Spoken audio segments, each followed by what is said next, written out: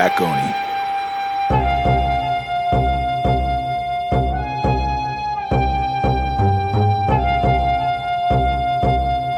You're now listening to the Black Oni Podcast.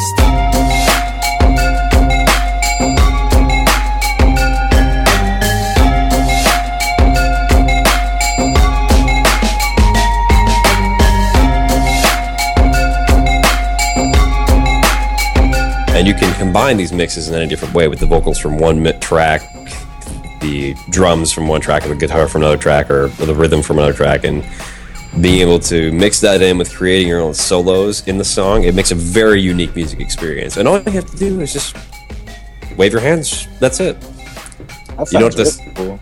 Yeah. Oh yeah, it's made by Harmonix, the same guys who made Guitar Hero, Nice. Rock, and these guys. They made it so where now you have an enjoyable music game that you can't actually fail, and it's fun if you have a group of people going. Like if you have like a live party going on, like a lot of people, and you just have music and make it so where people can make their own. That's a great idea. I think. Yeah, I think so. Yeah, we had a lot of fun with that game. Sorry, I'm looking over here because I'm actually still adding the names to the live stream. Oh yeah, we played. We played that for 6 hours. I think. My voice is still kind of lost from that entire day. Like, I'm not gonna lie. Oh yeah, Must be a good time.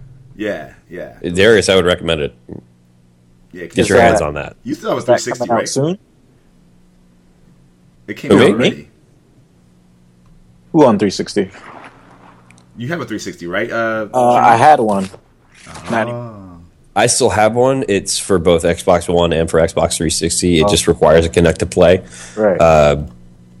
If you have an Xbox and around, you have a Kinect or something like that, go pick it up. It's a lot of fun. Yeah. I would agree. God damn it. Stuff like falling over there. How about you, Darius? What are you playing? I've downloaded Dust. I played for a couple minutes, but haven't been able to put that many hours into it yet. I've mostly been playing Drive Club, and then here and there with my friends, I've been playing Destiny. But Drive Club's had most of my time. I don't mean to interrupt, but you actually got Drive Club to work? Yeah. So the story goes, I got it the night it was available to download. And the servers, obviously, as we know, weren't working. And I'm just thinking, oh, maybe they're not up yet. Game just came out like 3 a.m. Like, I'll play in the morning. But then, no luck. I had to wait just like everybody else a couple of weeks, like 2 weeks now, 2.5 weeks now, for it to actually be stable. But it finally is stable after about 3 updates they've released for it. Every time I log in, online's working, whereas before, when I first got it, you'd log in and no dice at all, couldn't connect. But, I've mostly been playing the tour mode, honestly, because that's where you do a lot of the car unlocking and paint unlocking and things like that. So I've been spending a lot of time doing that. Yeah, that's crazy. But I know we're going to get into that later on. Oh, yeah. Yeah. Oh, yeah. We're definitely getting into that very soon. And so speaking of, actually, I've been playing a couple of games right now. Mostly, you guys can still hear me, right? Mm-hmm. Absolutely. Okay. I'm still messing around with some audio settings. It's still a little bit messy and really hard to figure out exactly the best situation, the best setup. But I've been playing. What the hell have I been playing? I've been playing a little bit of Destiny. I actually just got Shadow Warrior, and I've been liking that a lot. I mean, it's a little silly. It's a little crazy. The hit detection's a little off on when like monsters are hitting you. Like they'll go like I'm like hitting you like that, and I'm like all the way back there. Like what the fuck? I don't like that. But I've been playing that. I've been playing a little bit of Lords of Fallen. That's been pretty good. And I've been playing Dust. Dust is a very enjoyable game. I really like that game. I love the Nimbat. I already forgot her name though. It's oh man. Wow. I should know this. I know. I played it a little bit this morning. Why don't I remember? Fidget. It's Fidget. Yeah. So Fidget is awesome. I love Fidget. Her voice actor does a great job. Yeah. Nicking that character, I think. Yeah, I would say so. And so those are mainly the games I've been playing. I actually just bought The Walking Dead Season 2 on PS4. Nice. Oh, haven't even touched that yet. I got through Season picking that up, 1 too. long time ago. Yeah. That's the first game I played that made me cry.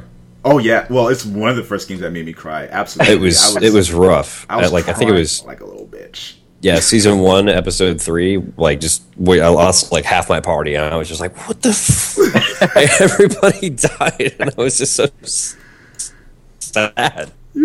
I was an emotional wreck by the end of that game. I was so sad. I was like, all right, you know what? I think I can get through the rest of this at some point. I remember us talking about it. I texted you like, leave. Yeah, exactly. I'm not going to ruin anything for anyone who didn't play it, but I was crying like a little bitch by the end of that game. No judgment at all. No judgment. We all understand the struggles, the everyday struggles. All right, and I'm gonna go over here again. My podcast agenda is on my other screen. That's why I keep looking over too. And so there's a bunch of games that have just released / are just releasing. Skylander Trap Team. I don't know anything about it, but if people at home are interested in that, then it's there. It's available. Project Spark. I haven't heard anything about. I don't know if it actually released or if people. It's out. I read a review about it, and it seems like a really fun game because it's just one of those games where it gives you control of making your own game out of it. It's think of like a Little Big Planet, what that did for a 2-dimensional space, but in Spark you can do that in a 3-dimensional space. Right. That's pretty dope. I've seen some pretty impressive stuff. I saw someone recreated PT in there. What? Little Big Planet. Yeah. Like, obviously, it's not the same textures and things like that. It looks a little more like Project Spark-esque, but it was the game PT, like going through the door, and it's like the same hall and all that. Oh, what? It was nice. I gotta see that. I gotta see that. That's nuts. Oh, man. Going back to the agenda. Sorry. There is NBA Live 15. I don't know if you guys have seen or even follow the NBA games, but I remember it was like one E3 ago. They were showing up NBA Live. They're like, our biggest feature is that we have the ball actually interacts with the player's hands. Yeah, the ball has its own physics. I was like, really? This is what you're leading with? Like, isn't that when they changed the name to Elite?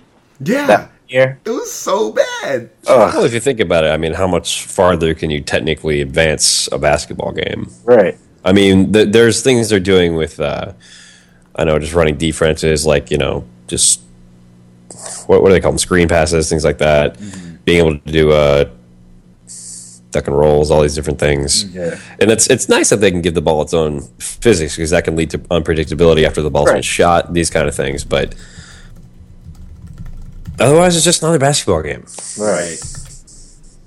Like, you look at Madden, I mean, every year, it's just a roster update with some physics updates and a couple new animations. The most that's changing with it seems to be the graphics, really. Oh, I'm not going to lie. They look undeniably gorgeous. Yeah. Like, with how they're making the players look these days, and these sports games are absolutely incredible. Mm-hmm. Yeah. And you have to wonder if it's disconcerting for these athletes when they see themselves in a video game, like, holy, like, it's just, that's me, it's right there. Probably more so in basketball than it would be in Madden. Well, even so, like, when the players see their stats, it's like, damn. do you think that some of the rookies ever get disappointed with how low they get put their ranked at?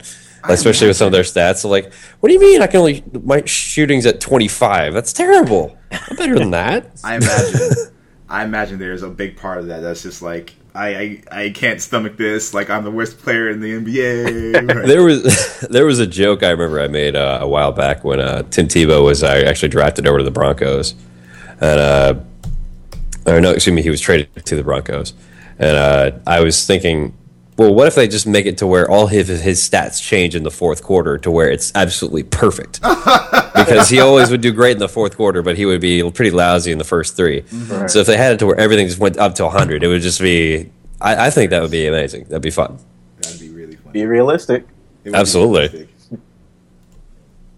The other games coming out. Maybe if it went to extra time, it would go one step beyond that.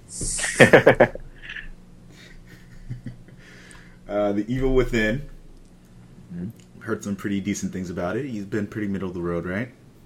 I've heard nothing but good things actually about it. Originally, I heard some people were kind of hesitant about it, but then once I got into the gameplay, they were like, "Wow, okay, this feels a lot like old school Resident Evil," and how it didn't really feel as much action oriented as it did exploring and having to use my brain. Right. Yeah, I heard the puzzles are really intense. I haven't actually gotten to play it yet, so I will be soon. So I will be able to let you know on that. Nice. You should live stream on PlayStation. I will undoubtedly do so. Yeah. And Lords of the Fallen. I actually was just talking about that not too long ago. And I'll say this about Lords of the Fallen from my experience with it. I think it's very cool. It's a very Dark Souls, Demon Souls-esque type of experience. What I don't like about it is that it's a little glitchy right now. And so I was fighting a boss, and of course, you know, with the Souls games, you die, you have to go get your soul back, etc., etc. Same principle. I think they give you a multiplier. The more you like have at a time, they give you a multiplier, and you get more souls per kill. Mm-hmm. So I'm stuck at this part where this boss, I get down to literally a sliver of health at the very end, and the boss battles take forever. I don't like that. It's just like it's like Destiny, just chipping away at a bar for like ever. Yeah. And the boss like stops moving, and like he like looks at me, then like looks away, and like I'm still hitting him, like fucking him up, and he just like I just die, like it's like the game glitches, and then I just die. I see my soul like escape me, and like this happened twice. So he kills you with a malignant thought? Yeah, essentially. And like we're both down That's to the awesome. point where we both have like no health left. So I'm like, all right, like this is the very last blow. And like the thing about this boss battle is that like you fight him, and then he puts like this protective shield around himself, and then you have to fight his other like minions. And like just like any Souls game, the minions can kill you in like 4 hits. But if you don't kill them fast enough, he takes his like shield thing off and attacks you while they're attacking you. Do you suffer a penalty when you die? Because I know in Dark Souls 2, I saw that when you die, your maximum health becomes decreased. No, there's none of that. Oh, well, that's lovely. It is lovely, but it's not lovely when it's not working right. Right. Doesn't sound fun, that boss fight. Yeah, and like I can't go further unless I do it. Right. Have you tried hitting him more? You know, I feel like I might have tried that at some point. Maybe not. I don't know. Maybe I'm actually just farting on him every time I swing my sword. Well, it's undoubtedly better than the whole 3-tier progression system when it comes to like boss fights that have been in the past. It's okay. This thing's going, or this is a vulnerable spot, and you have to go through 3 cycles before you beat a boss. I've seen that a lot in the industry lately. Technically, it is. If like there's something different with Demon Souls, that's good. Well, I haven't actually played it at all, so I wouldn't be able to tell you. But if it's anything different than that whole 3-round progression system, that'd be great. Yeah, it's kind of like a 3-round progression. It's like the first boss fight you fight this guy who's like just this giant sword. He's a giant demon. You get him down to like tier 2. He takes off like a bit of his armor, so like he's faster now. So like he can come at you at a much higher speed rate. And then there's like 3rd tier. It's all within one same battle, so it's not like separate battles or anything like that. He takes off his shield and like just goes like full force, like swinging at you like the entire time. So that's pretty cool. I like it if they change up their different attack patterns. That's pleasant. I don't like it if it's just a recycled thing over and over again. Yeah, It's boring that way. exactly. I tell you what wasn't boring: the new after the update for Destiny, Atheon, Vault of Glass, and the Hard. Mm-hmm. That fight is just ridiculous now. Shit. Because they added in those baby bumpers to make it to where you can't cheese them off the edge anymore. Yeah. And I think that's okay. I mean, a lot of people, there's been some controversy I've seen on the forums about how they changed it to where now he will randomly teleport 3 people as opposed to just the 3 that were closest to him. Yeah.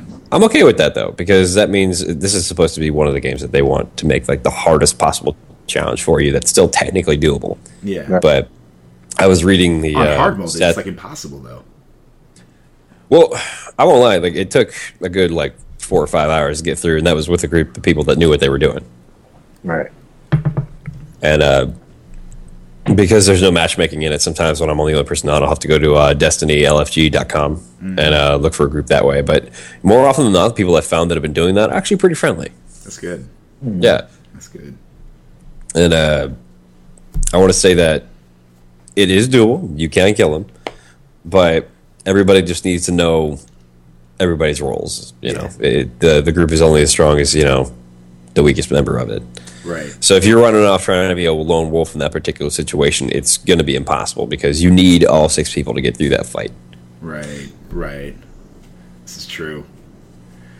So we'll blast through the rest of these unless you guys have some things you want to talk about so we can get to the other gaming news. Mm-hmm.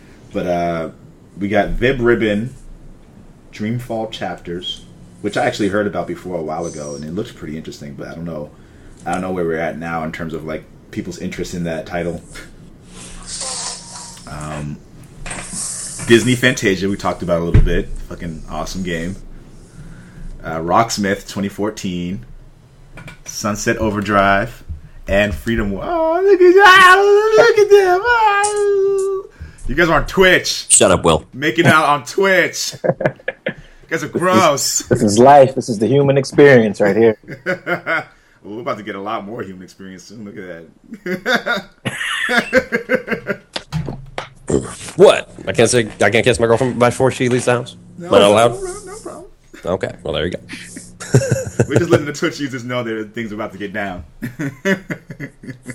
Well, this is going to be a rated PG podcast. I don't think you need to worry about that too much. PG-13. There are a few swears in there. Wait. And actually, Sunset Overdrive just came out, but I haven't heard any of my actual friends discussing it. Yeah, I haven't heard anything about it.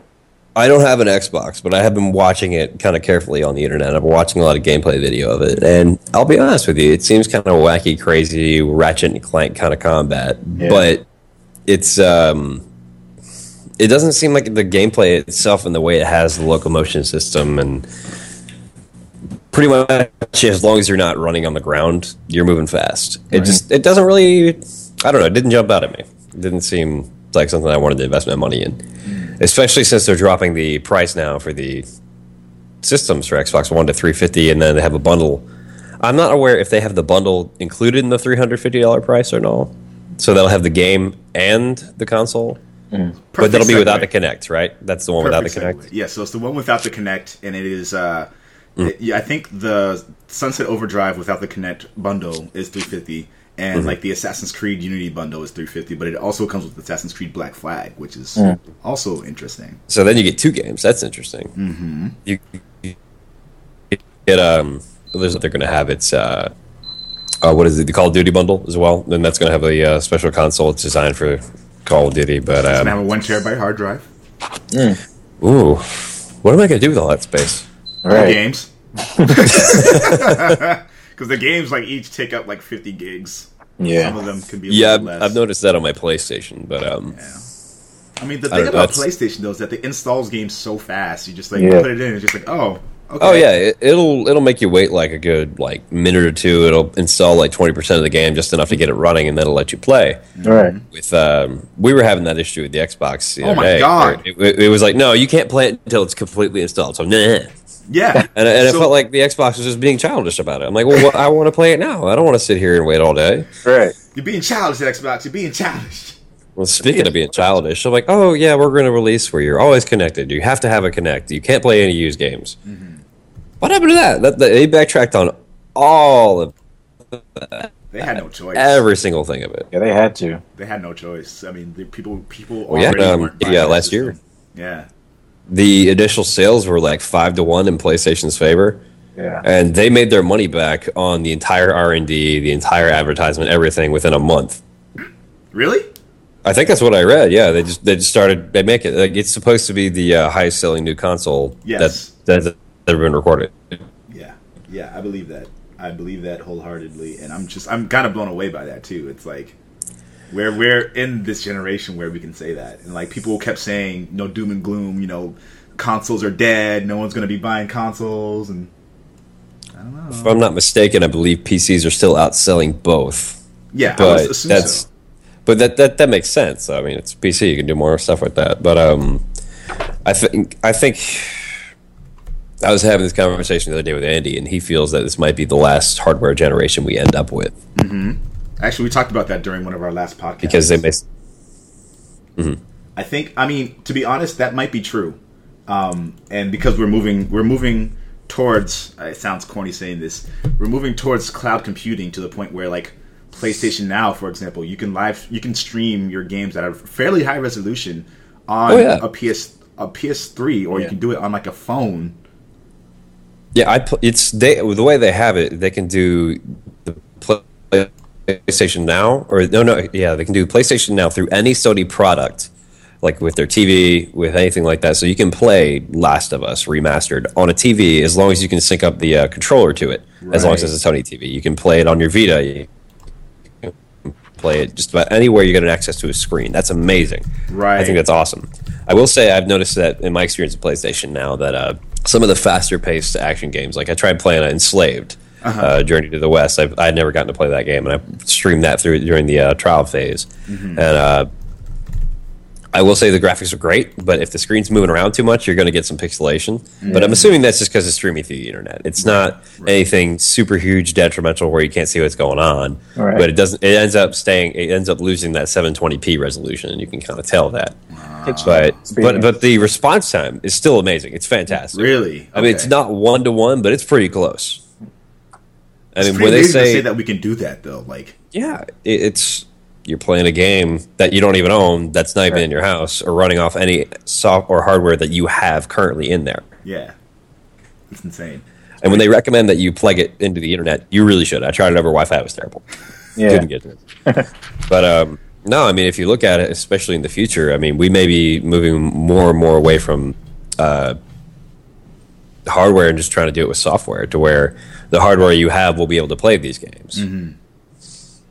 Right on. Of course, we all know Nintendo's never going to jump on that bandwagon. Well, Nintendo's a different beast altogether. I know. Different beast altogether. We'll talk about that too. There's a lot of good stuff to talk about. But for you guys at home who don't know about this, the Xbox One is available for the low price of $350. First of all, about time. They need to do something to really compete against the PlayStation. You can't put it at the same price as a PlayStation. You can't.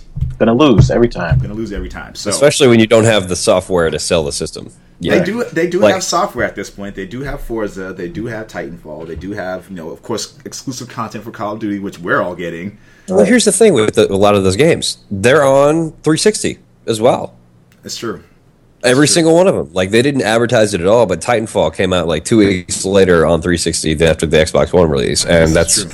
You didn't need to buy a new console, and the gameplay is exactly the same. The resolution is a little bit lower, but that's it. Yeah, it's the only difference. What you need to set, like, I think, which is cool with the bundles and everything, but 2 of those titles that they're bundling with, those are third-party games. Yep. Assassin's Creed. You want to add in FIFA. The biggest thing I think coming out that's going to help maybe this system out, especially with the low price bundle, somebody may get it for Call of Duty and then, hey, Halo comes out. I can play 5 Halo games, like now, with every multiplayer map. Everything, just right out the box. That's gonna really boost sales with that system, I think. Yeah, that is a great deal. Yeah. Oh, yeah. I remember, Trinity Mark, you got a 360 originally to play Halo 4, right? Yeah. Would you ever consider getting a Xbox One to get the Master Chief Collection? When I saw that reveal, I was like, that is enticing. We used to play a lot of Halo. Yeah, because the only time I really played Halo was with you back on the original Xbox with Halo 2, the multiplayer, which was very fun. So it's like, I can play every Halo. With every map. Everything. Just so like hyperventilating. That's like I thought, I can't remember what it was exactly, but it's like over 100 maps to play Halo on. And if you have the Chief Collection sit down there and you have your friends like, hey, what do you guys want to play? You want to play Halo 3, Halo 2, Halo 4 tonight? What's on your minds? What do you want to do? The only thing I'm disappointed with, the only thing I would say that even close to be disappointing is that Halo Reach is not shipping with that bundle. That is disappointing, because I wanted to play Halo Reach. I read about it and read the kind of what happens throughout the entire journey. At the end, I was just like, man, that's kind of that kind of hits home a little bit at the very end. Oh, well, the tagline for the game is at the beginning, you already know the end. And after you get through the beginning character customization, you get to choose your helmet, your armor, all that stuff. Mm-hmm. You get to see the first opening cutscene is a burned, like a Covenant glassed area where it just looks everything's just been completely melted down to glass. And you see your helmet that you just picked sticking out of the ground. Wow. And you're like, wait, what? Wow. I'm already dead. That's crazy. And then like the whole story plays through it. And like, I'm not going to lie, like as a swan song goes for Halo, that was a great job by Bungie. Like they loved it. That's probably why a lot of people were disappointed with Destiny, because the story in Reach, which was the last game they made, was so good that things just got left out. Yeah. Yeah. Unfortunately. And speaking of, I guess, re-releases, GTA San Andreas released for Xbox 360 for some reason. I saw that. That was unexpected. They upgraded the textures. There's still a little bit of frame rate issue, but I mean, you have Grand Theft Auto Andreas was by far one of the most successful PlayStation 2 games ever released. Right. And they put that on Xbox 360. That's cool, but why now? Why now on the 360? It's not like that's the thing that's flying off the shelves now. As I understand it, their anniversary was around that time. I think it was like a week and a half ago when they like put it out there, and their anniversary was like people were talking about what are they going to do for it and stuff like that. But I would expect something a little bigger than here's San Andreas for 360. Yeah. Well, if they're trying to put longevity onto the console, like, how many people were playing PlayStation through, like, halfway through last gen systems? Right. So, like, that was, I think, supposed to be the highest selling console that's been out there ever is PlayStation 2. Like, there's one every pawn shop you go to. There's one just about in a lot of people's homes. I still know a lot of people that still play theirs. I still love those games. But, I think if they're aiming for that sort of longevity, why would you just put this on 360? Why not give us, the Master Chief Collection on 360? I don't mind that. Yeah. See, that would require too much sense. I don't mind juggling 8 or 9 discs. I don't know. I think they should have put that on next gen, if anything. Yeah. Well, I mean, there's every opportunity that they could if they coded it. Just change the code up a little bit, make a arcade title downloadable through Xbox One or through PlayStation Network, or even like a collection of the PS2 GTAs. That would take a lot of time to play through. Now I think about it. Like, imagine they took every Grand Theft Auto, put it into a collection, and just threw it at people. Take it. You wouldn't need a new game for like that for like half the year or more. Oh yeah, absolutely.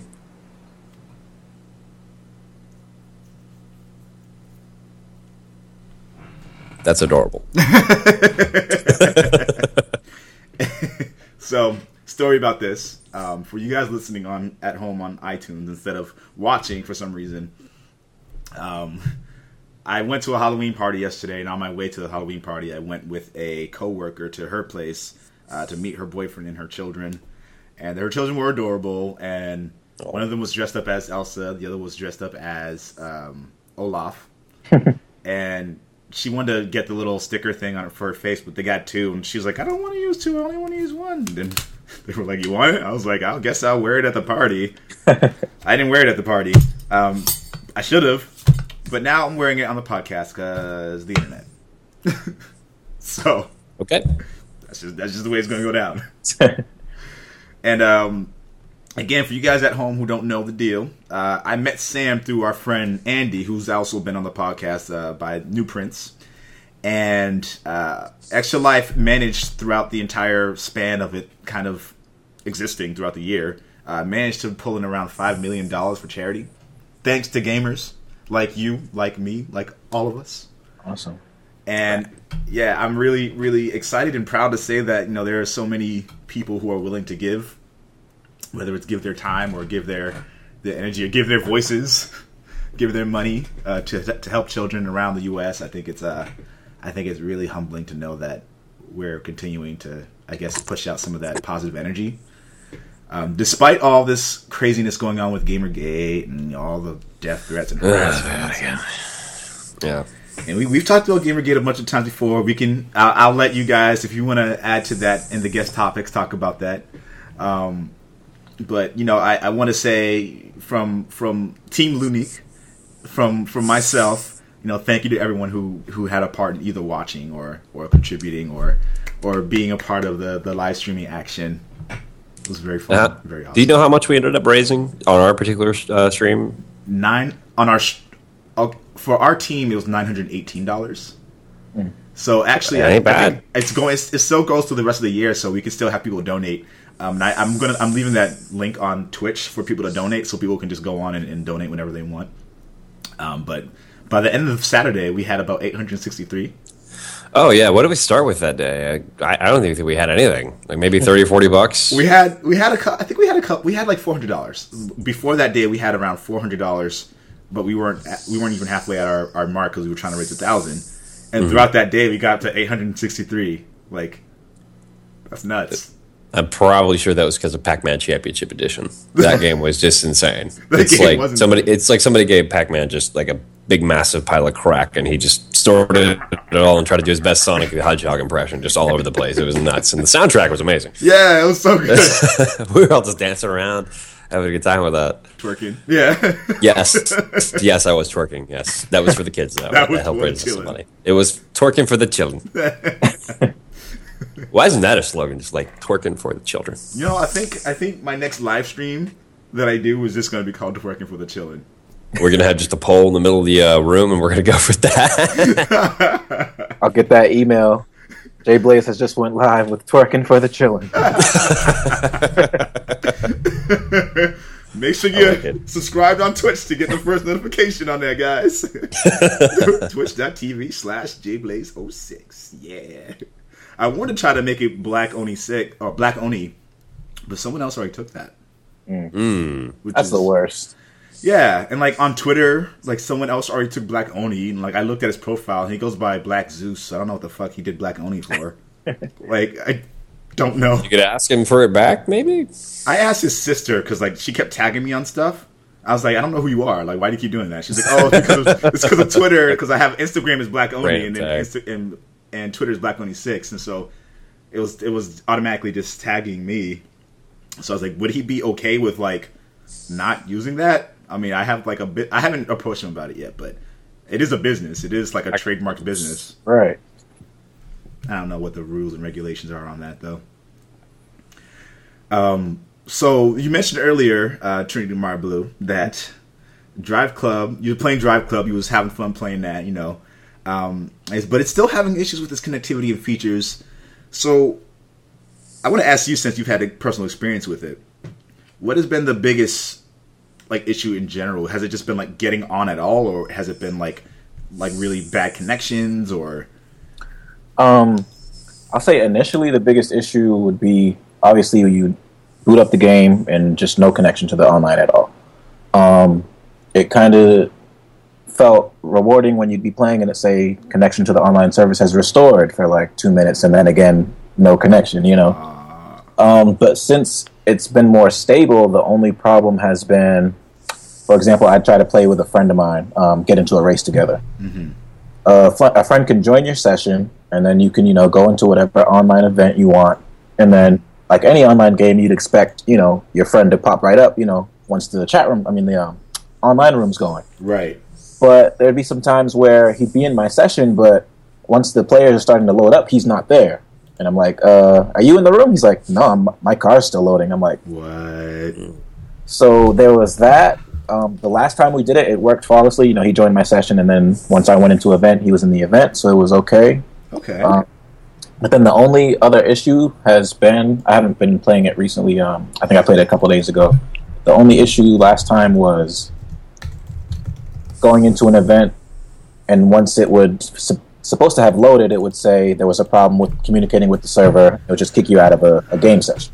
So mostly, I think that's the only problem I've experienced. They still haven't unlocked challenges for you to create a challenge and send it to a friend, things like that. That's still like supposed to be like one of the biggest features of the game.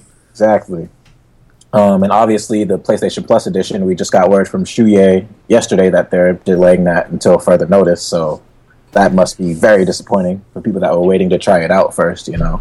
And I was one of those people. Like, I was actually really excited about this game. Like, it seems I was like, as well. Like, yeah, it seems like a really good marriage between like social interaction with people. Yeah. You know, creating these organized clubs essentially, so that you can like have your own challenges in between each other and compete against other ones, and like you can do that on your own time or with people at the same time, and you know the visual aesthetics of that game were so amazing. Good.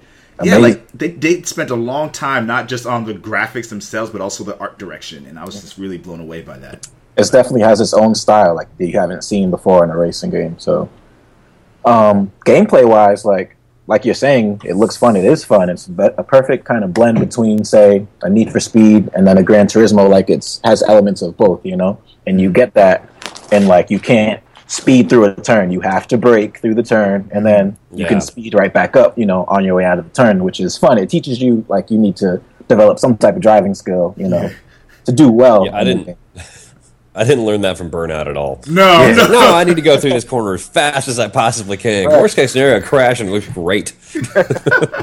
Exactly. I can't tell you how much time I wasted on Burnout Paradise. Like, so Beautiful. One of the best parts about that game is just being able to throw both shoulder buttons and then you're just tumbling down the street and just slamming into everything. It's okay because you never see drivers or anything in the car, so it's really just cars on. Have at it. Which is great.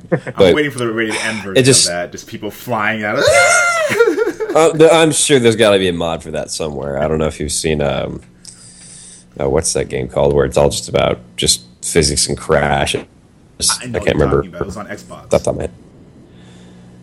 Or was it about something different? Wow, yeah, it was like it's not. It was something where it's all just like a bunch of derby cars, and you're just like going through like urban environments sometimes, but like half your car will fall off like by the time the race is almost over. That was a very virtually satisfying experience as well. I can't remember the name of the game at the time, but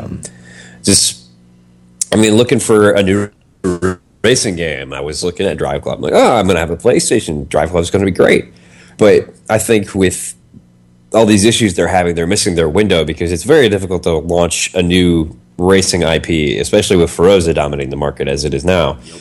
You need to have that window when there's not a Forza game out there. And is there a new one out already now, or is there going to be one very soon? It's basically the month before. Yeah. So if you need that, I mean, it's a problem. It's like if your game doesn't work off the bat, like I'll just go get Forza, I guess, because I'll get my money back for this and that, and you lose a lot of your market on that. The bad thing about it is Forza Horizon 2 came out, and its reviews are stellar from what I've seen. People have a lot of fun with that game. And the thing about Drive Club, Sony released the trailer where I think VG247 had a comment like Forza Killer, and Sony was like, we got to put that in our advertisement for it. And it's like, before the game, and it doesn't work. Everybody's hyped. They're like, they put in Forza Killer, that's crazy. Game comes out, basically broken, the online's broken, and it's just like, you got killed by Forza. It's incredibly unfortunate. I mean, I'm sure Sony execs are really pissed off about it. Oh, it's not. Don't even think about them for a minute. Think about the developers of the game itself and how they got to feel right now. This is something they've been working on for the last 3-4 years of their life. Yeah. They've been really excited about, and then just right out the gate, it's like you build this awesome super sports car. There's only one type in the world, right? You drive it right outside the parking lot. Next thing you know, like a semi just plows right through it, and you're just sitting there trying to pick up the pieces after you go, and you know it's never going to be as good as you made it originally because of that. Just impression-wise, it's just like... Yeah. The first thing that happens as soon as you leave that garage, that's rough. And you need that initial push of advertising where people are playing this game and like, oh yeah, it's a lot of fun. Get it. Like, word of mouth starts circulating. Yep. And now the only real word of mouth they're getting is negative. It doesn't work. Yeah, you can play it, but you can't play it online with your friends. Right. It's cool, I guess. And then the people who had PlayStation Plus are like, oh, cool, I could just pick it up for free, try it out. If I like it, I'll buy the full version. That's not even there for us. Mm-hmm. It's not there.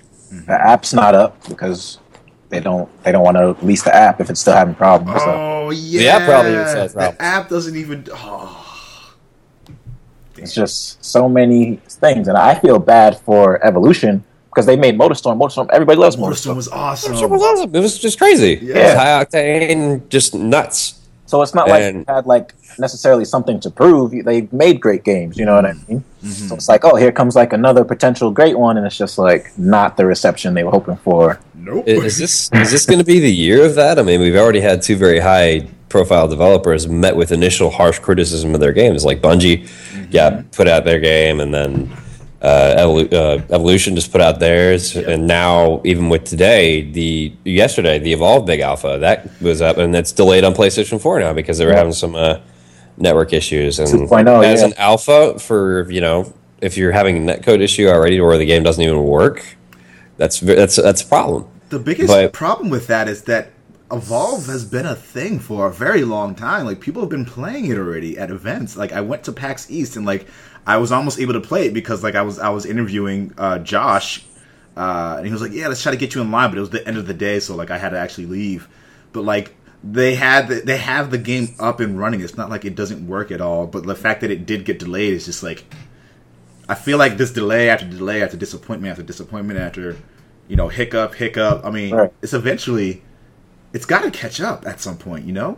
Yeah, we will. I mean, we'll get Capcom will pull the stick out of their butt. They'll make a good Mega Man game for us, and things will start working up from there. But I mean, in terms of like people's frustration with Sony, though, like I think that will. Well, I get that, but from what I've seen, it's not just Sony's fault. It's really just the software. Yeah. I mean, you look at how heavily Activision pushed for Destiny to be the better experience on PlayStation. Mm-hmm. And I'm not gonna lie, the game is fun. It's still fun. Yeah. It's good. There's nothing wrong with the game itself, other than the fact that it's missing just that there's this weird, very vague, limited storytelling, and I can get more into that later if you want. I mean, or even right now, if you look at Marty O'Donnell, their lead composer, the guy who's been there forever, who made the music in Halo, was one of the reasons I played Halo so much because I loved it. Love that. It just set the atmosphere. With Destiny, he left like right after pretty much his work was done. There was some really shady issues there, and Joe Staten, their creative director, the guy who's pretty much behind their story, he left about a year before the game released to work at Microsoft. And they say it was on good terms. They said it was on good terms, but they said there were some creative decisions that they didn't agree with. And you look at it now. I mean, the game. Let's look at the positives for the game. The art direction, amazing, incredibly beautiful. Mm-hmm. One of the prettiest games I've ever played. Mm-hmm. Then you look at the sound design. So visceral. I read something on there, and they said about 97% of the sounds are all made in house. You hire Paul McCartney to do the end theme credits song to do with the Marty O'Donnell. Mm-hmm. And then you have all these amazing elements. The gameplay is solid. The user interface is fantastic. It's great. The progression system, that's all fantastic. But then just the one thing, the meat of the story, it feels like it got ripped out. Yeah.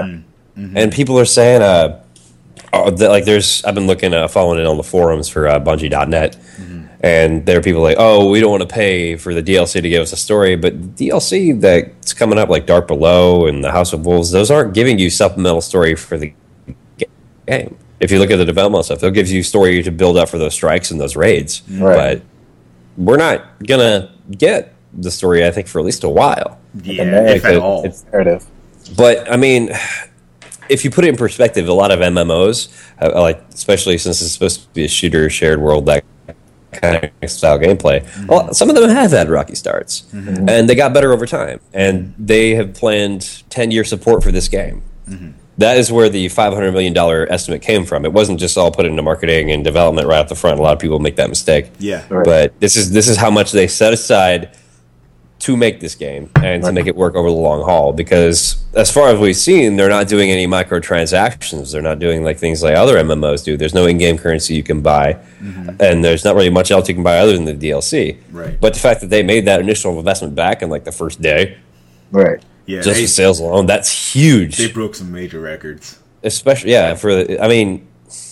look, the story, in my opinion, as a guy who enjoys story in the video game, it's lacking. Yeah, it's atrocious.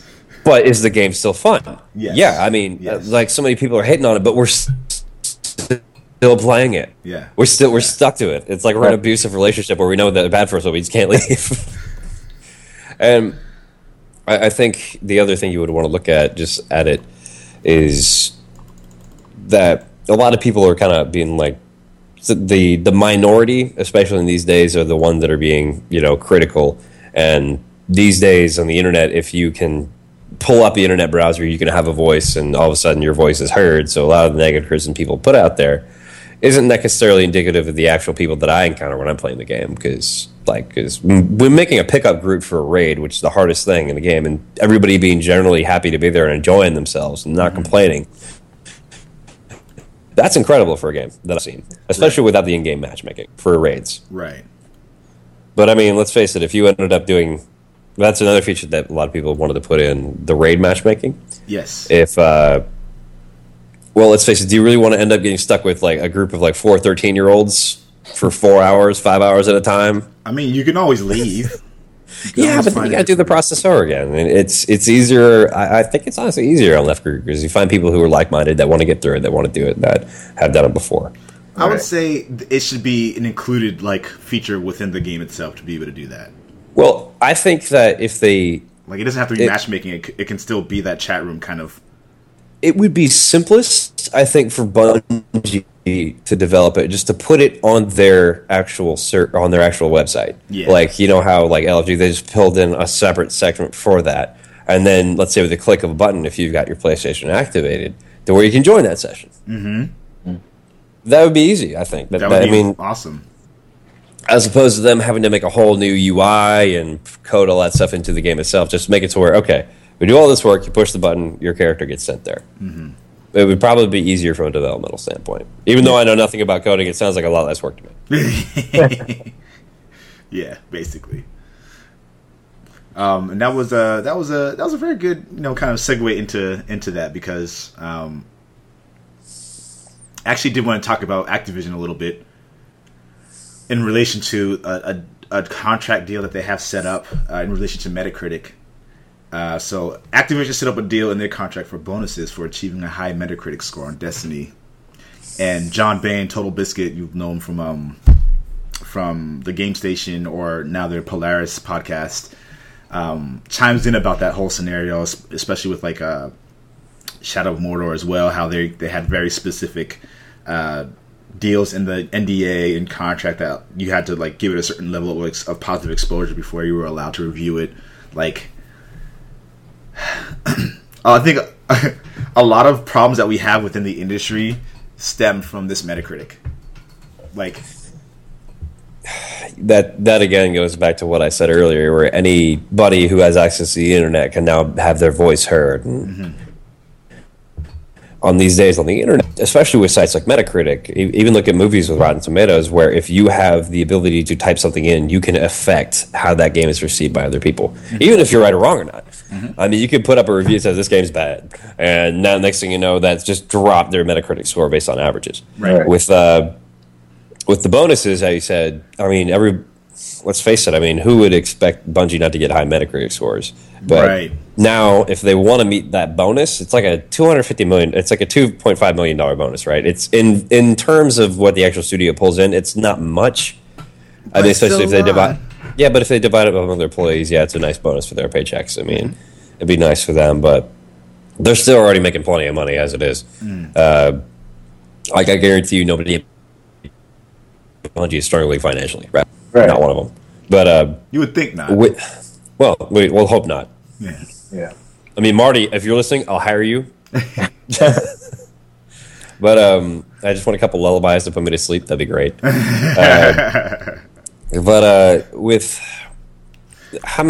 their Metacritic score right now? They would need like a couple hundred out of hundreds just to bump that like a substantial amount.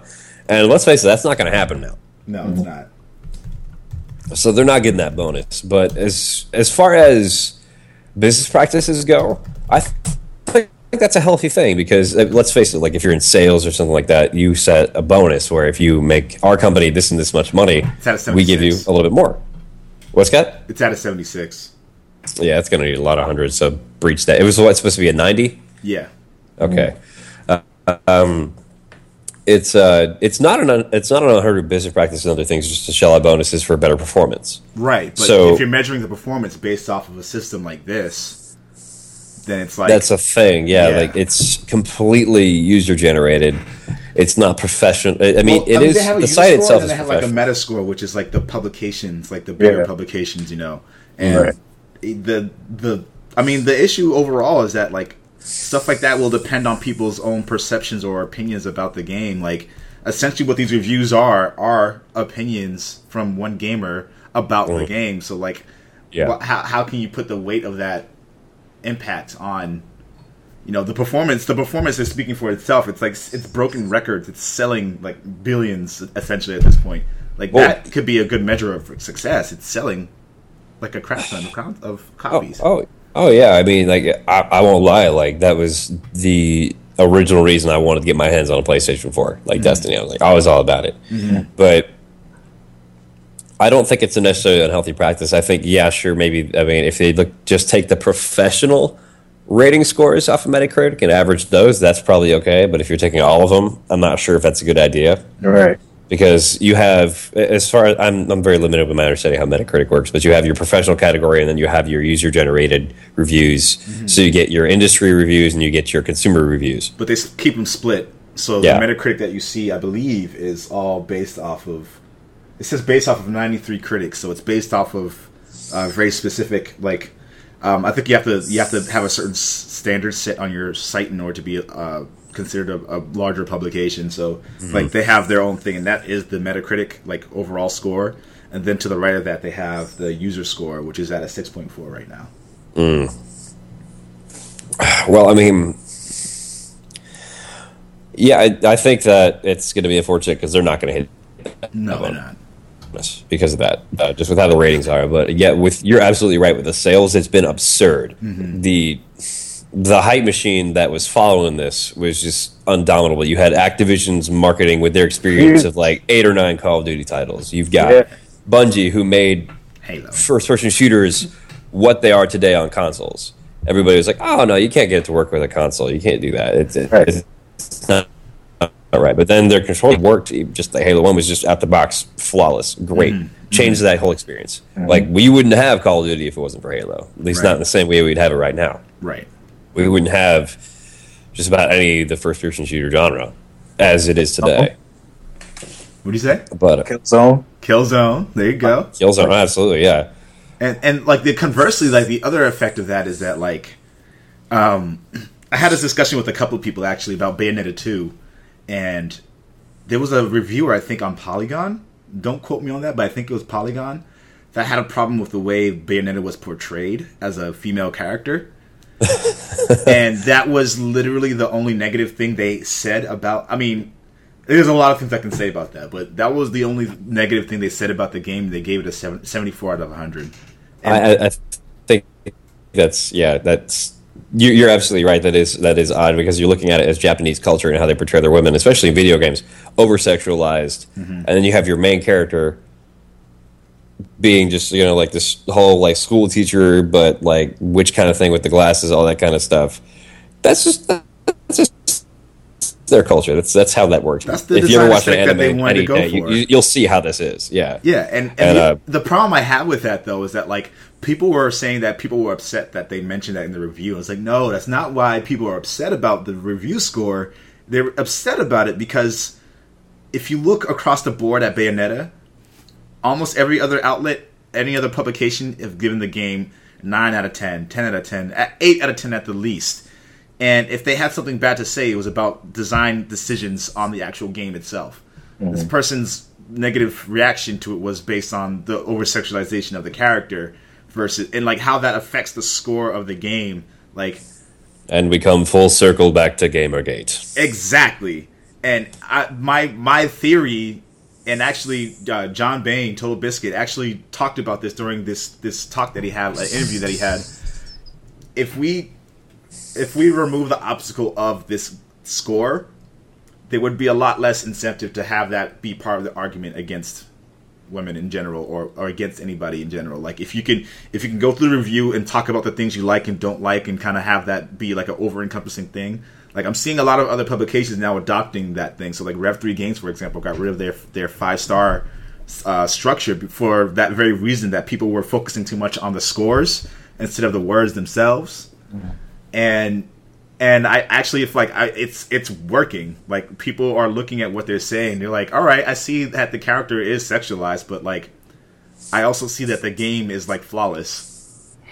Like, taking that takeaway versus taking a takeaway that the game's a 74 out of 100. Like, if someone told me to, this game that's a 6 out of 10 is actually really good, I'd be like, fuck out of here. Well, also you think about it, I mean, just that kind of character portrayal. You have this game on the Wii U. Right. Which you look at it, this system is entirely focused more on like the family kind of stuff, the happy-go-lucky stuff. You got Mario, you got Donkey Kong, all these normal happy little fun games. Then you have this sexed up combat full game that's all just like, it pops up out of nowhere, and it doesn't really mesh in a lot, and that might be part of it. But when we look back at what I just said, and when it's just back into where we look at Nintendo, like that's where they are with their console in the market now, because they're gearing for family-friendly stuff. They're gearing for the not mature-rated titles. Like I can really only think of 2 Wii U games that are mature-rated. That's like Watch Dogs and Bayonetta. That's the only 2 that I can think of.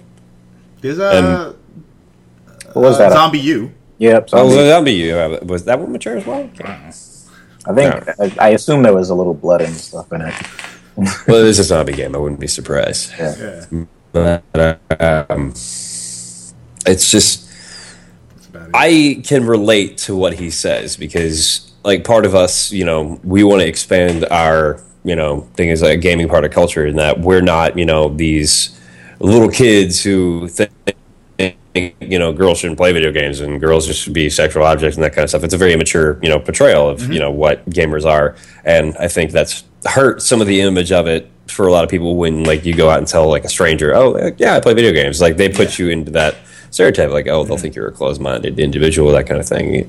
They'll think of Call of Duty, they'll think of a screaming 13-year-old kid throwing a controller at a TV, that kind of stuff. That's that for me. That's not what game's about. Right. And I think that if Gamergate has done anything, it's brought more of an awareness to that fact that we need to change that image of ourselves as just being part of gaming culture, because this is becoming more recognized as an actual entertainment medium. You've got games like The Last of Us that are better than most movies I've seen in the last 10 years. Yep. Just story-wise, presentation-wise, acting-wise. They're becoming incredible forms of art. The redeeming thing, I read this actually off a comedian. I can't remember his name, but he brought this up, that video games are the only form of media that if you're not good at it, it denies you the rest of it.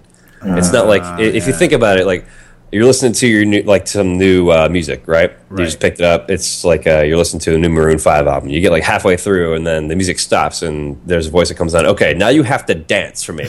And if I don't think that you can dance good enough, you don't get to hear the rest of the song. Right. And games are like the only kind of thing that'll do that for you, because there's a satisfaction not just in watching it, but even part of it. You have to physically, with your hands, move the story forward, because it doesn't just play itself. And that's, I think, what got a lot of us hooked into these kind of games, because it's an evolving experience that we have more or less absolute control over how well we do if we continue through the story or these things like that. Unless the game's glitching on you. Yeah, unless that's happening. Unless you're playing Drive Club and then you can't, have friends. But if you look at it, like even with what Call of Duty did, to where it became more multiplayer focused. These games, like, if you're not good, you don't get it. If you can't get through a Call of Duty match, you can't stand dying like 7 or 8 times in a game really fast. It's not a very enjoyable experience. Like for me, I haven't been playing Call of Duty as much because in these tight little areas that they've been packing us into, it just felt like whack-a-mole with guns, and I sort of lost interest with that after a while. But I think when you look at these new things like with Advanced Warfighter, how you've given these new abilities that let them traverse longer distances in about just as fast a time, it's going to make the game a little bit more feel like less a confined little brawler arena to where, okay, now, like, for instance, a Battlefield, you have the option of going up the gut, or you have the option of going the long way around and then making them all look like idiots and just murdering them all from behind. Call of Duty, you haven't really had that opportunity, and now with these things, like even looking at the jetpack, you have more three-dimensional range of movement. It can open up new maneuvering options. It can open up... Verticality is no longer an obstacle, it's an option. Oh yeah, and even now, if you look at Titanfall, like without verticality, if you can't play a three-dimensional game in Titanfall, you're going to get murdered a lot. Like I've had friends who tried playing that because they enjoyed Call of Duty and they put it down. Like I just couldn't handle people getting at me from up, down, below, the wall running. I couldn't keep up with that. And but yeah, I think to your point that like diversity amongst games is really important, but it's also like important to recognize that like Bayonetta, for example, is a version of a female portrayal that's like an extreme, like sexualized version of the character, but it's very self-aware of that. It's the whole idea.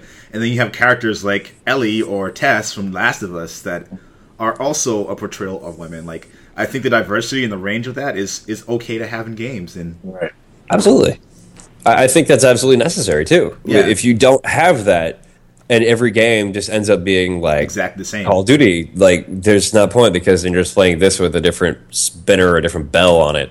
And if you look at games that like took, because if you look at Titanfall, it's a natural progression of what Call of Duty is. You start off, let's say, you go from regular old shooters like Wolfenstein. You jump to Halo, where all of a sudden, okay, now you're moving a little bit faster. You got different weaponry, different type like that, and that's cool. Then you build that next with Call of Duty, where you get all that, plus faster pace, plus you add on perks that let you do different things. And then every game, like just about every game now has some sort of perk integration. Like that has, like Destiny has it. I mean, Titanfall has it. New Call of Duty is going to have it. A lot of these things let you customize how you play the game. And I think that's going to be more of what you see in the future of games coming forward, because people don't want to just enjoy experience. They want to make it feel like it's their own. And being able to play it in those own ways gives you that opportunity. Definitely. But back to your topic at hand with the over-sexualization of it, I would say that if it's targeted for, let's say the whole M rating on it, mature audiences, mature needs to be, mature. You need to be able to handle that kind of stuff. You need to be able to see that Bayonetta, this is a character coming from a Japanese, like, culture. That whole game is built in, like, as I'm not mistaken, it's from a Japanese developer. Yep. And it's, that's just how they are. We have to accept that, like, we have Japanese culture, we have Western culture. I mean, it's just, there's differences there. And you have to be mature enough to recognize that. Should you be offended if she's, over-sexualized? You can be if you want. That's totally cool. Right. But should you say that the game is terrible because of that? No. I don't think you should put that up there necessarily. I think that if you can say it, but I don't think you should put that into your overall score. Right. And that's where a lot of the issue was with people's reaction to that very thing. So again, I hate to make it sound like it's all about the score, but like that's part of it. If the score didn't exist and it was only about the context of the words, a wrap up summary at the very end, people would not be making a big deal out of that. Like they'd be okay. Here's my score of the game. Here's how it is. And then you have a separate category. Here's what I liked. Here's what I didn't like. That's good. That's kind of cool. And then, I mean, even if you look at the new Metal Gear Solid, you've got that chick sniper. It's like like that. You're watching this game, and then all of a sudden, this chick who's wearing like a freaking Speedo that Borat wore, and just with a massive sniper rifle, you're like, okay, this doesn't make a whole lot of sense to my Western brain. Yeah. What's going on here? Yeah, but two things about that. One, we don't know anything about the character outside of the fact that she's wearing a bikini. And but we know that she has the ability to turn invisible, kind of, and she can move really fucking fast. I don't know if you saw the newest gameplay thing. I don't want to ruin anything for anyone, but she has like superhuman abilities. She can like move really fast. She can cloak herself, and she needs to stay mobile. I mean, that's pretty much the only things that we really know about the character, and people are really quick to like call Kojima sexist, or say Metal Gear as a franchise is sexist, or the character is sexist, but like, have you looked at all the leather Psycho Mantis is wearing? That you got Snake in every Metal Gear Solid game, shirtless at least. you have Raiden, who's literally naked throughout large portions of Metal Gear Solid 2. Yeah. You have Vamp, who's literally like a sexualization embodiment of like a gay guy, basically. And like, you know, it's really hard for me to like fight for the side of saying Quiet is sexist when I know that much about the franchise and knowing that much like different characters are portrayed in so many different ways. Like, Right. like I know there's more to Quiet than people are just like, oh, she's just a walking set of boobs with a sniper rifle. There's always No, go ahead. Sorry. there's always more to every MGS character than what they look like. So can't just assume based off of what you see. Right. I've noticed if you look at Metal Gear as a franchise, and then you take that culture, and then you look at just about any anime, I want to make a relation. If like Gurren Lagann, for instance, you have all of those different kind of archetype characters. You have your overly gay stereotype character. You have your overly sexualized female character with a bikini, with a sniper rifle. It's just what their culture does. It's for their character types. I mean, even in America, like strongmen are always predicted as these huge muscle-bound triangular-shaped bodies. I mean, even if you look at Superman, he's got that little red underwear over his shorts. That was from old circus strongmen from back in the day. That's just what those archetypes fit for those clothes. And for, I guess, for their in Japan, like I don't know too much about their culture other than just what I've seen from these things. These are the norms for them, for these sort of entertainment opportunities, these entertainment venues. It's just, that's how there is with us, and we just need to recognize that. I think, as the mature rated gamers who should be playing these games, that's just how these things are. It all rolls back again just to this whole depiction of women in the media for video games, how their characters are portrayed. Like even take a staple like Samus Aran, right? Always been the strong silent type. Always. Which and then character? Nintendo, Samus Aran. Okay, yeah. For Metroid. Yeah. And then you take what Nintendo put out with Metroid Other M. They made her character almost completely dependent on the male character that was her captain or something like that. I didn't play that. And go on. it's actually it's not a bad game. It's just they change her character in a way that takes her from being the strong female to where it shows you more of her insecurities and where she doesn't have the strongest presence. Now, don't get me wrong; she still kicks a ton of ass. Like just because they had the team from Ninja Gaiden working on that game too, so it's a fun game to play. Okay, yeah. And like there's like first person elements that are sort of like Metroid Prime. There's those third person action games. It still has that side scroller kind of quality to it, and then there's these tons of crazy action moves that she'll do that will definitely show you Team Ninja's involvement, to where she'll do a backflip, land on this alien's face, and just like put her arm cannon down in its mouth and just blast it. That kind of thing. Yeah, it's a very visceral experience. But then when you snap back from all that ass kicking to this girl that doesn't really seem to fit that character anymore, it's something I think that we need more stronger. Like I'm going to say that I think Bayonetta is a really good example of what we need to do more with the video games, because you have a female character. Yes, she's sexualized, but she's not weak in character. She is so strong, like ridiculously. Yeah, her character, like just her portrayal of her character, she's confident, she's cool, she kicks a ton of ass. I think that's more of what we would need to see. Anyone.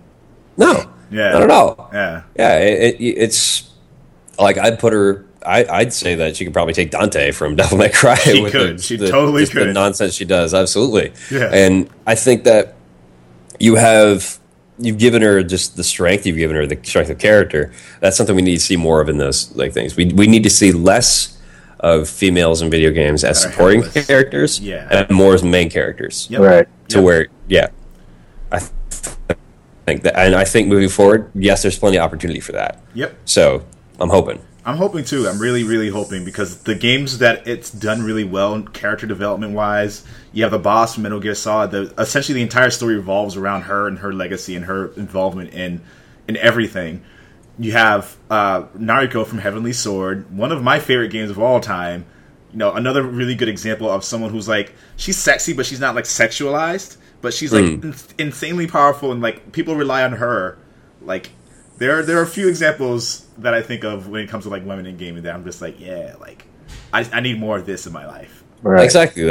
And again, just being the few examples, we need it to be like I think what would do gaming thing, you take a character like Master Chief, right? You give him. At first, he had no personality. Yeah, not at all. But you can do that with a female character too, and then you can build this monolithic I am the character kind of personality. That's what they built with Master Chief, because they made him a strong silent type. So when you're playing it, you just feel like you're the one, in control of that, and the story revolves around you. Mm-hmm. I think actually, it's a good example of another strong character, Miranda Keyes from Halo. Because I can't think of a single instance where she was a hindrance for the plot, where she was like the damsel in distress, these kind of things, where she wasn't in control of her own situation. Right. And that was a huge part of the driving force for that series, was that one of the supporting characters. You got Sheva from Resident Evil 5. Yeah. I played that. I remember I played that with my buddy Matt when it first came out. We went through 12 hours of that game sitting through. Yeah. And there wasn't a single moment where her character felt like she needed to be rescued. It's not like the President's Daughter from Resident Evil 4, where she's just so annoying. Constantly needed to be rescued. Help me, Leon! And it's like every 5 minutes. It drove me nuts. It was worse than Navi from Ocarina of Time. Terrible. Awful.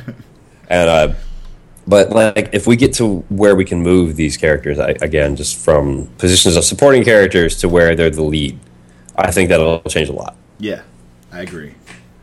I do want to move on to the last few topics. Before we do that, were there any other guest topics aside from what we talked about? Not necessarily a topic, but fun fact that I just learned yesterday. My girlfriend, her name is Yane Dandridge, right? So she started telling me about her cousin, Merle Dandridge. And we were going through her portfolio reel, her website, and she's the voice actor for Alex Vance from Half-Life 2 and Marlene from The Last of Us. Half-Life 3 confirmed. There it is. Wait, so your girl's cousin? That's awesome. Yes. Yes. That's so cool, man. What? You gotta get her to call your friends and leave voicemails.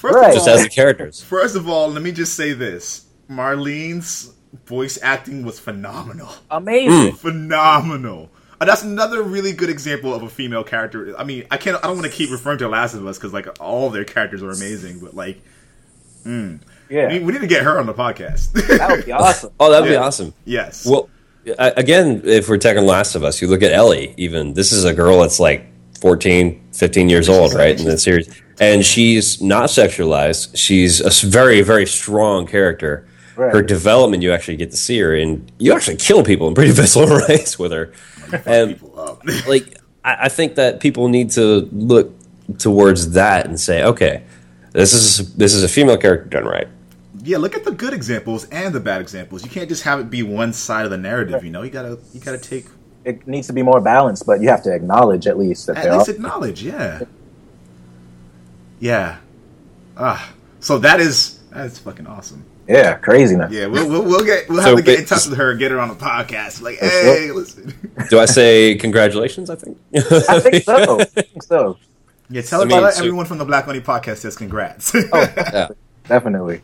So you can let us know when we get Half-Life 3 going, right? Yeah. It's like, yeah, we all want that. We've wanted that forever. For a long time. I think I saw that there was a Kickstarter campaign for Half-Life 3 advertising that they would just all around Valve Studio, like the whole city, where it's like, we want it, and it's just like a logo on the side of a truck. It just says like the Half-Life logo, and it's got 3 in it. We want it. Yeah. So I wanted to ask you guys. We talked about this a little bit earlier, but I want to talk about it a little bit more. Mm-hmm. Do you think Sony is slipping overall in terms of its public perception? Will the lackluster acclaim on its more prominent games of the year heavily detriment it moving forward and give Nintendo or Microsoft an edge, especially now with this recent price drop on Microsoft's console? I have an opinion on that.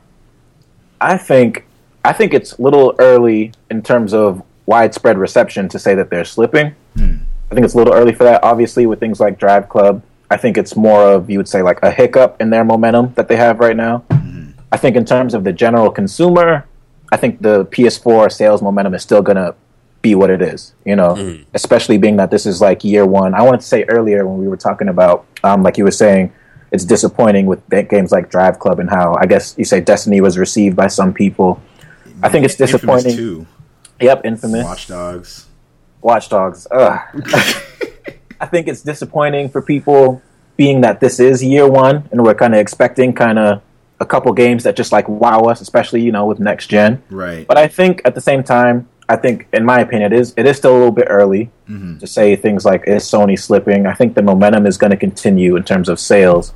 But I think that conversation can more be had, I guess, when at the top of 2015, when we see things like The Order come out and games like that, I think we'll see, after we see how those are received, like, is Sony slipping or not? Once, like, things really get going in terms of next gen, like, starting to hit its stride, you know what I mean? Mm-hmm. Yeah, I agree completely on that. I mean, if you think about it as well, the thing is, Destiny, that's still a third-party game. Yeah. That's not Sony. Yeah. Right. Like, this is a game that's on PlayStation 3, Xbox 360, PlayStation 4, Xbox Right. One. But it is heavily promoted on PlayStation. Yeah, Watch Dogs, so they like yeah. pair.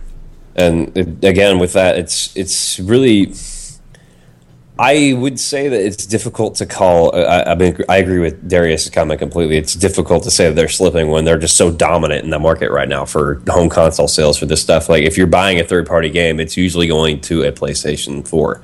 And it's just, even when looking at it in the long run, I mean, with the hardware specs as they are, the PlayStation 4 is still going to outclock the Xbox One, and that's going to be more evident, I think, later in our console cycle. Mm-hmm. So it's just, if you look at it as them slipping, I wouldn't necessarily agree. Okay. I think that if you noticed how much that Microsoft has had to do to get their console in your hands, they had to remove 3 key features that they were trying to sell at launch. They've had to drop the price 3 times. I know it's twice. Excuse me. I think it's twice. I think it might be 3. So there was a price drop for the Xbox One Titanfall bundle. There was a price drop when they got rid of the Kinect, and there was a price drop just now. They're desperate. Year one. They're desperate to turn a profit on that thing right now, because it's just, when they look at their numbers compared to how Sony's doing with PlayStation 4, it's been dominant. Right. And but how long? I can't say Sony's slipping. I think that they've had some hiccups. Again, agreeing with Darius on that, but that's not going to kill them. No, I think that what we need to see more of before we can make a definite opinion on that is more of those first-party games. Like, we need to see how Halo Master Chief Reception is released and how that drives console sales. We need to see how The Order is received. Mm-hmm. And then I think after holiday this year, we need to watch to see where more of the third-party games are going to what system, as opposed to what systems being sold, to see who is actually doing better. Because, let's face it, like, a lot of these kids these days, they'll have both systems. Mm-hmm. And, like, well, what do I want to play it on? And what is my friends playing on?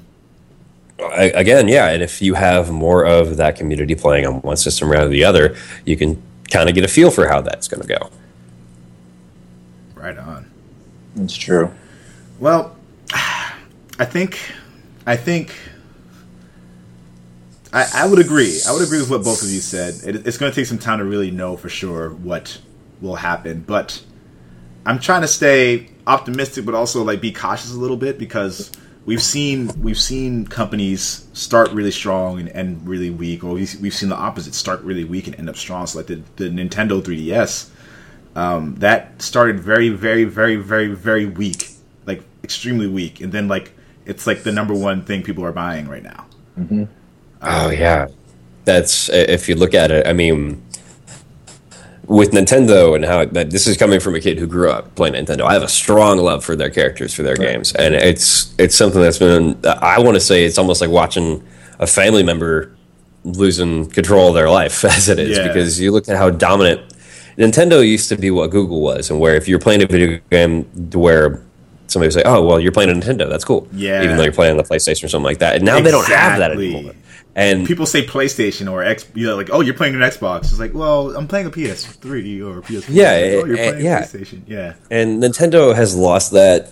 I think that there's still some, like, in our generation as a household name. Mm-hmm. We know what Nintendo is. Yeah. But when you're looking at, you take all 3 consoles that are out right now. You got PlayStation 4, you got Xbox One, and then you have Wii U sitting in a little corner over there with a mountain of just regular Wii games if you look at GameStop, were just like they're all third-party crap, and I'm like this. I don't know. It's just like Nintendo was wanting to make such a money, they were just stamping their seal of approval on anything. And I remember when Nintendo seal of approval used to mean something. Yeah, like back in the day, because that was like, okay, cool. Like when a Mega Man game came out from a Nintendo, like a Super Nintendo or something like that, and it had that big thing, I'm like, okay, cool. I know this is going to be fun. Right. But now they played so much into their third party, thing where they want to make party games. It's like they're losing like the hardcore crowd a bit.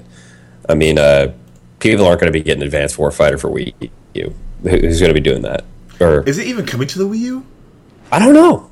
I don't think it is. I haven't heard anything about it. And then when you look at it, it's just they hired somebody else recently. They were doing some new research. I think they're making another hardware system. I heard about that. And I'm hopeful that it's going to be up to spec for some of the other stuff out there. And there's 3 things they need to do with it if they're going to make a hardware that's going to compete with PlayStation 4 and Xbox One. Mm-hmm. They need to make it to where it's socially easily accessible, like PlayStation and Xbox, where they can both get on YouTube, Twitch, all those kind of things. You need to make sure that this thing is easy to code for, because that's what's murdered them, I think, especially on Wii U. Like Watch Dogs, it didn't come out until like a year later on Wii U. And you've got those couple things, and then you also need to make the games people want to play. Like you're gonna need to come out swinging with some more first party titles. Like you may want to put a Smash Brothers on there. That'd be awesome. But you need to put some of those old standbys. Like we're gonna need another Metroid. We're gonna need another Star Fox. We're gonna need like a lot of like we're gonna need something that's gonna push that thing. Like, oh hey, this game's gonna be fun. GameCube's been the last we've seen of it. Mm-hmm. That's a problem. That's it. And like I get like F-Zero. Like I remember playing that racing game, and that game was nuts. Mm-hmm. Like I think that you could release F-Zero and put like if they were going to do like an F-Zero on Wii U, that would sell well. I think, and even looking at because it's not going to have that comparison with Forza, because these are cars that are totally going like different. 700 miles an hour, like Mach 4 down a ridiculous track, and just like spinning out and exploding all over the place. It's a very nice arcadey kind of thing. I feel like they don't really care about consoles that much. They just want to focus on handhelds. Well, the thing is, Nintendo's still making money. Yeah, this is true. A conversation I had with the Prince, Andy, you remember him? Mm-hmm. We just spoke about him a little earlier. I was talking to him, like, if Nintendo, I think, wants to make a new handheld as opposed to make a console, they need to make it a phone too. That because you have all those crazy Nintendo games that they're never going to make on just like iOS or Android, and as insane, like I'm telling you, those would sell like so great. Much. Yeah, but if they make their own phone, that it's still a good phone, and then like go through like every major network, like go through AT&T, Verizon, Sprint, all those, and then you have these games that are exclusively to that. They're going to make so much more money to where they wouldn't even necessarily need to make a new hardware generation because you got it on a phone. Right. And this is a company that's constantly reinvented itself. I mean, it used to be a love hotel company. It used to be a trading card company, and then they went into video games. Yeah. I think if they went into phones, that would be the next logical step for them. I think it'd be great.